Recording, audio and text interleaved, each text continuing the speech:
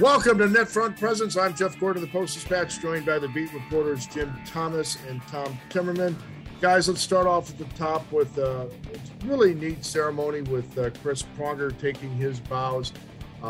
Really a guy that should never have left St. Louis, but got caught up in some weirdness at the time with the both coming to the team and leaving to the team. But to start with you, JT, as these ceremonies go, heartfelt to Al MacInnis and an appreciative Chris Pronger and the tall Pronger children enjoying the ceremony. Yeah, and it was the really the first one of those for me to witness firsthand. And man, the Blues do it up right. They had the alums there. I thought it was pretty cool that the Blues players, the current Blues players, they were all and they were hard to see in the dark, but almost all the team, it looked like, came out and watched most of the ceremony on the bench. And then Berube was there and the coaching staff, and they didn't stay for the whole thing. They had to go back and kind of get ready for the game. But like I said, really cool. The Blues do it right when it comes to kind of remembering and honoring their own. I think that was more kind of set decoration than they'd done on previous ones. They rigged up there a good set piece with the big giant pucks with the tape on them behind Pronger, and Chris knows his audience. I mean, he played to the crowd very well last night, and the crowd loves him, which, as you noted, hasn't always been the case here in St. Louis. And the thing about this, and JT, preceding your time with the beat, the Blues have had many unfortunate turns in ownership, and what happened with Chris was a most unfortunate turn in ownership, where after a lockout, which Bill and Nancy Lurie were heartily in favor of, now they decided, enough of this hockey. Mark Sauer determined, team president, that the hockey would never make it in St. Louis, just like baseball would never make it in Pittsburgh, and everything must go. So they made the worst trade in franchise history, sent Chris to Edmonton, where he did not want to go. He did not want to leave St. Louis, obviously came back here. But as a guy who's covered some franchises with some shaky history, you can appreciate how a guy of this caliber could somehow not end up finishing his career here in St. Louis. Yeah, for sure. I think back this might have been a couple of years ago, and I still maintain there's probably not another active media member that's seen as much hockey as you have, Jeff. But we're sitting in the press box, and it was a Monday night against Anaheim. And you said, look at this place. This place is full. It's a Monday night, and they're playing Anaheim. And you said something like, JT, you can't imagine how far this franchise has come. And I thought of that last night. Now, granted, it was a night for Pronger, but it's a Monday night. Okay, they're playing a rival, but it's the end of a 5-game homestand. So fans have already shelled out a lot to go to games. And not only is the place packed, but they were all there at 6 o'clock. The Blues did a great job of getting the word out, and they were there. They wanted to see it. And it was quite a spectacle. But yeah, my personal memories of Pronger are almost non-existent. I was knee deep in the shark, but tremendous, greatest show. And then the floor falling out after that. But yeah, I do from afar. I do have an appreciation under Stillman of how the Blues just operate in many ways. Yeah, the theory that the team would be easier to sell if they didn't have any high-priced assets like Pronger may have been a misguided theory for the team to be operating under at that time. But yeah, there was a very impressive crowd there at 6 o'clock, which ended up being an hour and a half before game time. I mean, there was probably, 12, 14,000 there. It was a very good crowd there considering the circumstance. And the whole circumstance of Chris coming here as a gangly, 20-year-old, raw, mistake-prone, coming to the oily-haired despot Mike Keenan, who felt compelled to trade Brendan Shanahan, who, in all fairness to Iron Mike, did have a complicated personal life. But there was a lot of complication off the ice with that particular group of Blues, and there's a lot of complications with the coach himself. And we could do I did a book on Keenan. He could do a whole book just on that season of all the weirdness. But he arrived under the most unusual circumstances possible. And it's hard to describe, JT, just how popular Brendan Shanahan was as a swashbuckling young power forward who departed unhappily at the time to what, as Kelly Chase lovingly referred to as Shawshank, to exiting to Hartford. So that part of the history. I mean, you're getting the good days, JT. You got Stillman run franchise. It's like clockwork. Everything's great. Back then, oh my, there were some things. Oh, and yeah, you don't have to remind me. I think back to 5 years of the Rams averaging 3-13 for 5 years. In hockey terms, that would be like 5 years in a row of 15-65, which is pretty much unthinkable. Well, maybe your Detroit Red Wings for a while, but yeah, it's pretty much unthinkable to realize that this group gets it right, and you know, maybe not 1,000% on all the moves or what they do, but they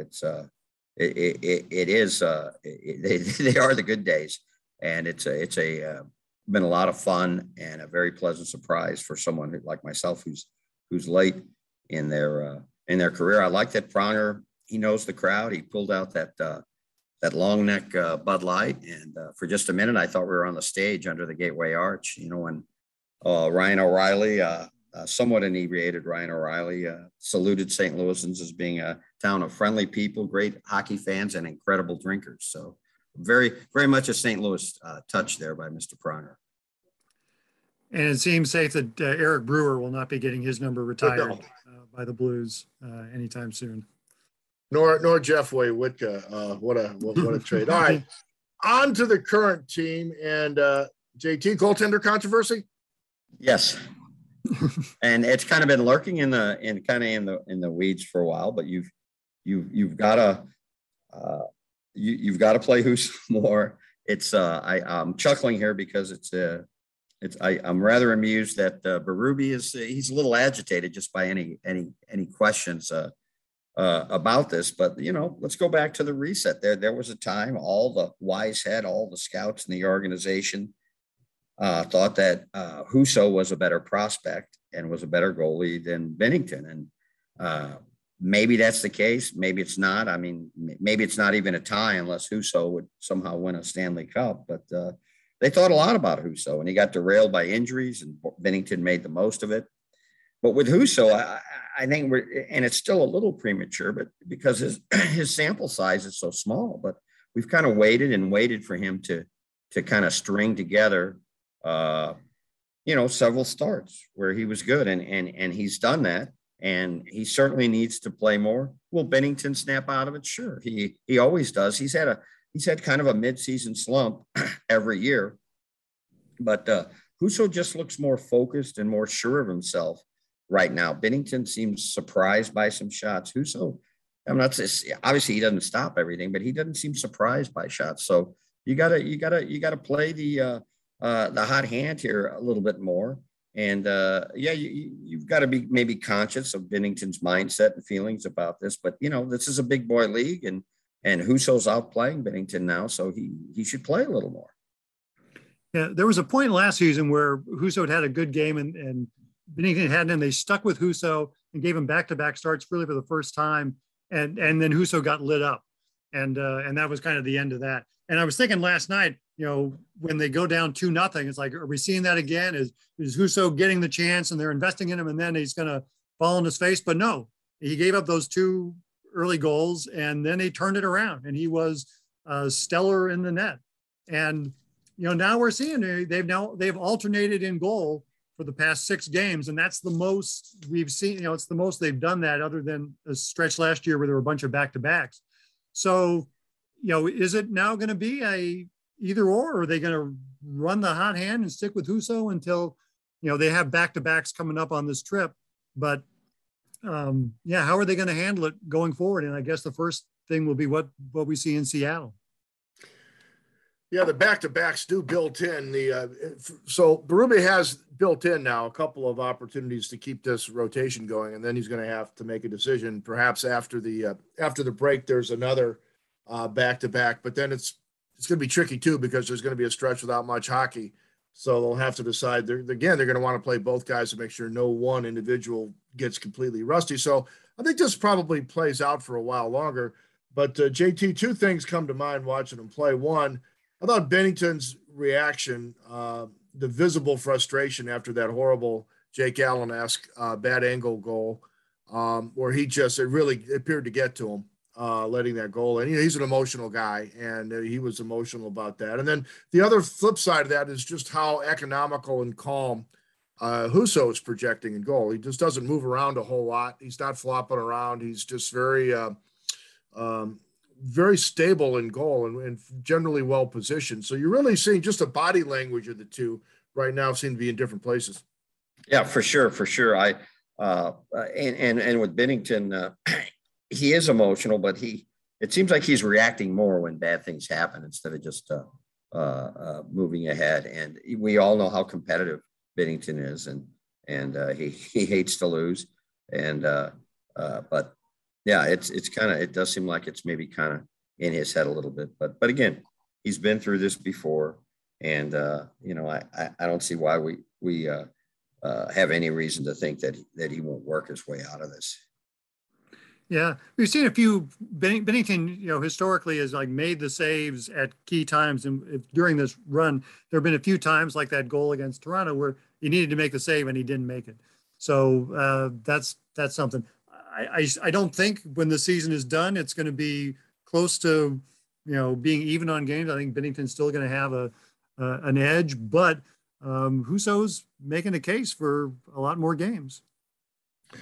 Real positive from the last game. We'll hit a few other negatives in a bit, but one topic we've had here on the net front recently is how good would the Blues be if they got guys back? And oh, by the way, Brayden Schenn played like Brayden Schenn, and because he didn't play like Brayden Schenn last year, and he's been beat up this year. At least the Brayden Schenn that we saw when this team went on its big run, the player that the Blues acquired from the Flyers. Well, JT, here before and after, I guess his shutdown, we're seeing signs of maybe the guy that the skater and shooter and hitter is back. Yeah, for sure. And, I've talked about before here at the net front, and I was just here in the office talking to our assistant sports editor, Cam Holloway, about this. The Blues have three kind of distinct groups of players. They have the Russians. We all know how well they perform. They have the youngsters, the kids. We all know how well they've performed this year. The one group that's been lagging is the group I call the old reliables, O'Reilly, Schenn, Perron. Well, last night, O'Reilly gets a goal and 2 assists. He's got 4 goals in his last 4 games. Schenn did look like the old Schenn. He had a lot of bounce to his step. You realize for a bigger guy, he's pretty fast. His shot had the velocity. If they get the old reliables going, oh my gosh. I mean, the team already is 4th in the league in scoring. The St. Louis Blues, with all the injuries, with all the COVID, with all the Springfield guys, as we sit here today at the net front, they're 4th in the league in goals per game. So if they ever got all 3 of those groups working together, I mean, we wouldn't be worrying about Marco Scandella or what's happening on with the goaltending, because they'd be outscoring teams. But I think part of it, you got to realize, like a batting order. I mean, there's going to be people in slumps at certain times. But Schenn had 5 cracked ribs, and I think he's finally over that. Berube said he was healthy, and you could tell he was leaning into that shot. That first goal, he had some torque on that release, and I think it's probably a little hard to lean into a shot like he did last night if your ribs were bothering you. It looks like he's over that. Yeah, I was just looking. 5 of the last 8 games, the Blues have scored 4 goals or more, and when you do that, usually you're going to win. And I think they've all but the Toronto game of those they won. So that's a good sign going forward. Schenn, when his first game back from the injury last time, he had a goal and an assist. So he does well when he's been out of the lineup, apparently, though he said yesterday, no more. I don't want to be out of the lineup. Let's play. But yeah, they get him going, you get O'Reilly, you get Perron. That's kind of where that'll be one of the keys to this team's success. Yeah. And right now, of everybody we're talking about, Perron still remains adrift, and really that line didn't accomplish a whole lot. There were a few flashes in there, but his relegation to a third line, he's a bit adrift. I wonder if it's not time, Buchnevich returns, reunite the Russians, reunite O'Reilly and Perron, and then you have a chance to go back to the three lines that could all really, I mean, hard to imagine you not having three lines that, well, two of the three should work very well any given game. All three have the potential, but that's JT, that's the kind of option that, and these are good options that the Chief has. Yeah, and it'd be nice. We're still, as we sit here, 2 days till a game, so I'm still kind of, I'll believe it when I see they have a full lineup. Now, they've had their full forwards available for one game, but they've yet to have their full roster available for a game this year, at least the guys that were on the 23-man roster. So maybe they're about to hit a stage of that. And again, boy, if they just had some good fortune with the COVID and the injuries, they could play their full roster for a while. I mean, who knows what the possibilities would be. I got to say, though, it seems like, before it was whoever was with O'Reilly kind of prospered. If you wanted to score goals, you wanted to be on the line with O'Reilly. It looks like that's kind of shifted to wherever Thomas is, or Thomas and Kyrou. And that's not saying that O'Reilly can't gain his old magic in his line. It looks like it might be, but it seems like the magnet line for players is I want to join Kyrou and Thomas. It's going to be complex going forward if Buchnevich could be back for the Seattle game. So though, as Jim said, I mean, you look at this and you just wonder, well, who's next? Someone's going to get, since this team hasn't stayed healthy, bad news is lurking around some corner somewhere, because they haven't seen a whole lot of good news throughout the season other than people coming back in the lineup. So we shall see. But if now is a point where O'Reilly's picking up, so maybe Perron back with him, makes sense and can be something that generates something. No, I think the exciting thing, if you're a Blues fan, I mean, Thomas is dynamic, Kyrou is really dynamic, but what's impressed about Thomas, and I go back to last season when I crapped all over him because he just didn't seem to be accomplishing much. Now he's accomplishing a lot. I mean, he's he's doing some impressive things out there. He's playing all situations. He's playing really good hockey all over the ice. Besides generating chances, he's using those same instincts to at the other side as well. And dare I say, I'll go to the other extreme, JT, and then go back in the Wayback Machine. But this guy's starting to remind me of having the potential of a guy like a Doug Gilmour, who could use his anticipation and his quickness and in Robert's case, his edge work at both ends of the ice. I mean, there is potential there. The kid's competitiveness is really rising.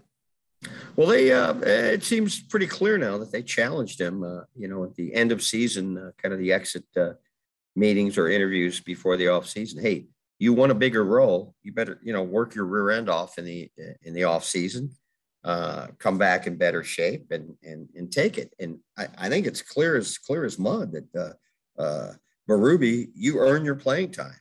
And it's clear that Berube now has ultimate trust in Thomas. I mean, he plays him everywhere, defensive zone faceoffs.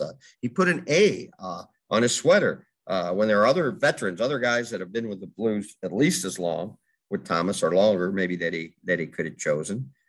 And defensively, a lot of penalty killing this year. Offensively, he just needs to look to shoot more still and get to the net more. And notice a couple of these goals, he's getting to the net more. I mean, he doesn't have to be a 20 or 25 goal scorer, but if he's a 10 or 15 goal scorer, maybe occasionally pop up to 20. Well, then you've really, really got something. But Thomas has certainly responded to the challenge that he got from the coaches and from Doug Armstrong before last offseason. Everyone always loves the concept of a kid line, and playing Thomas and Kyrou together is kind of made to order for that. And they seem to work very well together. And that's one of those things where they're both young guys who could be around for a long time. And that could be a pairing of the future, pairing of the present and the future for the Blues. Interestingly, the Blues could use the O'Reilly line as a true shutdown line without relying on it as much for offense. The number one line could be Thomas and Kyrou if it's not the Russians, if the Russians play together, or if 91 plays with the kids. Well, of course, that's your top line that other teams have to worry about.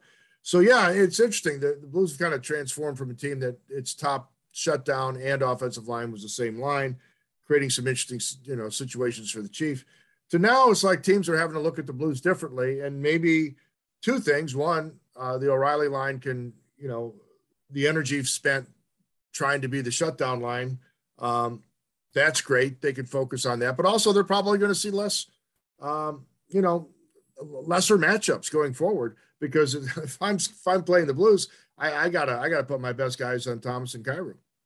Yeah, for sure. And it's interesting. Normally, 90% of the time, O'Reilly's the top ice time player for Blues forwards, and I think it's I haven't really looked at last night, but before then, like for the previous 5 games, Robert Thomas was the top ice guy. So yeah, maybe play that line a little more. I think Berube trusts Thomas and even Kyrou more defensively, and as you say, Jeff, maybe relieve just a little bit of pressure off the O'Reilly line.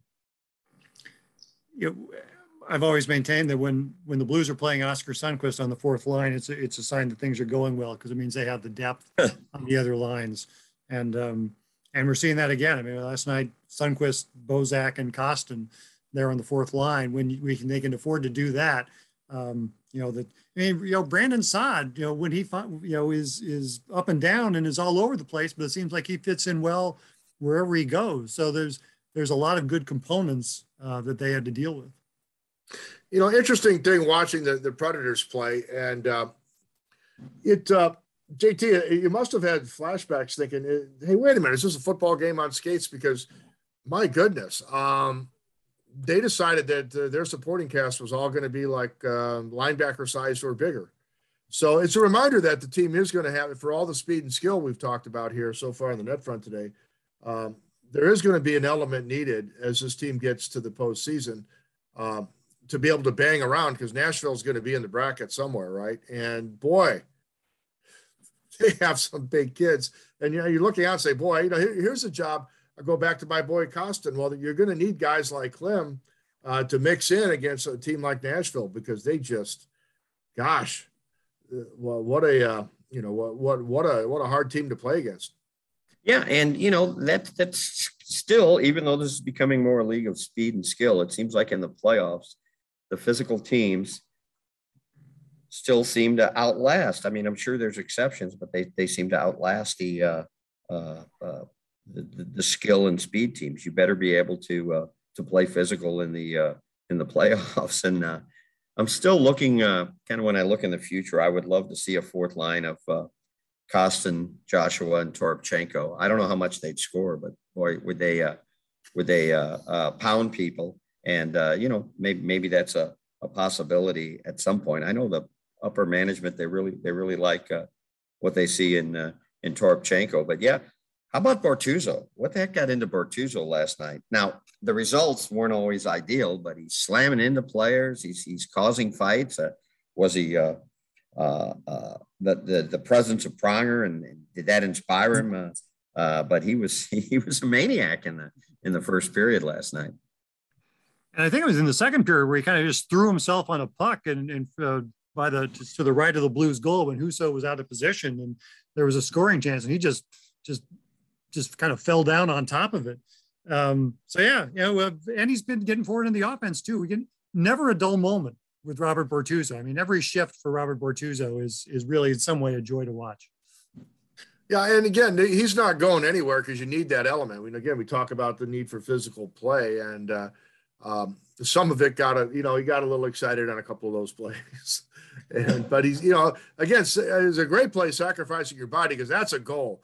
If Bortuzzo doesn't throw his body into there, and I guess he's trying to swat at or cover the puck that was sitting there in the net, because there was an empty net there, and he took that away. And there's always going to be a place for Bortuzzo. But again, guys, as we talk about every week on the net front, you could use one more guy. Scandella's been better, and you're getting Parayko back is huge, and Falk and Kruger doing fine work. But boy, you just keep coming back to it. If you just had one more guy, and not Perunovich necessarily, just because of the game last night reminds you of why you need some heft back there. That issue has not gone away, JT. No, and as well as the Blues are playing, they're piling up wins. All it could take is maybe just one bad play or one bad moment as you're in the playoffs, and all of a sudden the goal's in and you're out. So yeah, on the one hand, you look at the stats and you say, what's everyone concerned about? The Blues are ranked 9th in the league in defense. Well, that's all well and good in the regular season, but I'm kind of looking at it more now, not so much defense in the regular season, but do they have the defense to make a playoff run? That's kind of where it's progressed in my head. I think they have plenty of defense to be a successful regular season team, but do they have enough defense to make a playoff run? And I'm not sure on that. Yeah, and one of the questions is going to be how they can acquire that player. I mean, how do they open up the cap space? Because they're so close to the cap, they're not accruing a whole lot of save space for at the deadline. So they would have to part with some salary, and how would they do that and kind of keep the bulk of the team together, but find room to add a Giordano or a Chychrun or someone like that at the deadline to make it work. Okay, last thing on the net front, and I don't want to jinx it because it's early in the week as we record this, but have we seen, JT, the end of, there was some projection that at some point the NHL was going to quit dumping games and try to get some of these teams playing again. Have we seen the last of the mass postponements? Are we going to get back to life and find out how it's going to play out the rest of the season, how they're going to get this thing done more or less on time? God, I hope so. I've got my test set up before I take off, my COVID test to get into Canada. The league would like it to be over. I think this was the plan by this time of January, that they went, okay, we're going to go back and play everywhere. But as we know, fellas, COVID has a mind of its own. Yeah, it sounds like they're going to release an updated schedule sometime this week, which would be something. And yeah, I think today Buffalo plays at Ottawa, which would be the first American team to venture north of the border since this all began. So things are starting to happen. And then, yeah, we'll get a look to see what that Blues schedule, where they fit those 3 games in and that were postponed. Do they need to juggle other things in other places to make that work? I mean, because some of those Canadian teams got a whole lot of games they got to make up. So how are they going to arrange that? So that'll be a strange but interesting kind of mid-season correction here with how new of a schedule do we see? And will we get Jim Thomas back from Canada? That'll be the other question. Hopefully, yeah. I may be joining you at the net front from in 2 weeks from now in Calgary. You never know. Wow, and that's just about the time I'd be going to Montreal, so we could both be stuck up there. There you go. Like I said, then it's Jeff. Come on down. Come on out. Hey, come out of. How did you rider retirement? How did when you look back on it, was you being quarantined and pinned in a hotel room north of the border the highlight of Jim Thomas's sports writing career? It was different, and I and it was entertaining enough, except like the final week. I'd look out, I could see the sign of the Sherlock Holmes Bar and Grill, and it got increasingly tempting, I should say. But it was another thing for the memory book, I guess. But unlike Evander Kane, Jim Thomas showed discipline to get himself into the bubble and get himself out of the bubble in one piece. And so we're able to march on with hockey. Just a reminder, as we wrap up this edition of the Net Front, that all of our podcasts are available on stltoday.com/podcast. We got lots of cool stuff coming down the pike as our heroes advance towards postseason play, hopefully without any more dramatic interruptions. But this is turning out to be a highly entertaining season, and we appreciate the time that Jim Thomas and Tom Timmerman give us each week. For JT, for Tom, I'm Jeff. Until next time, see ya.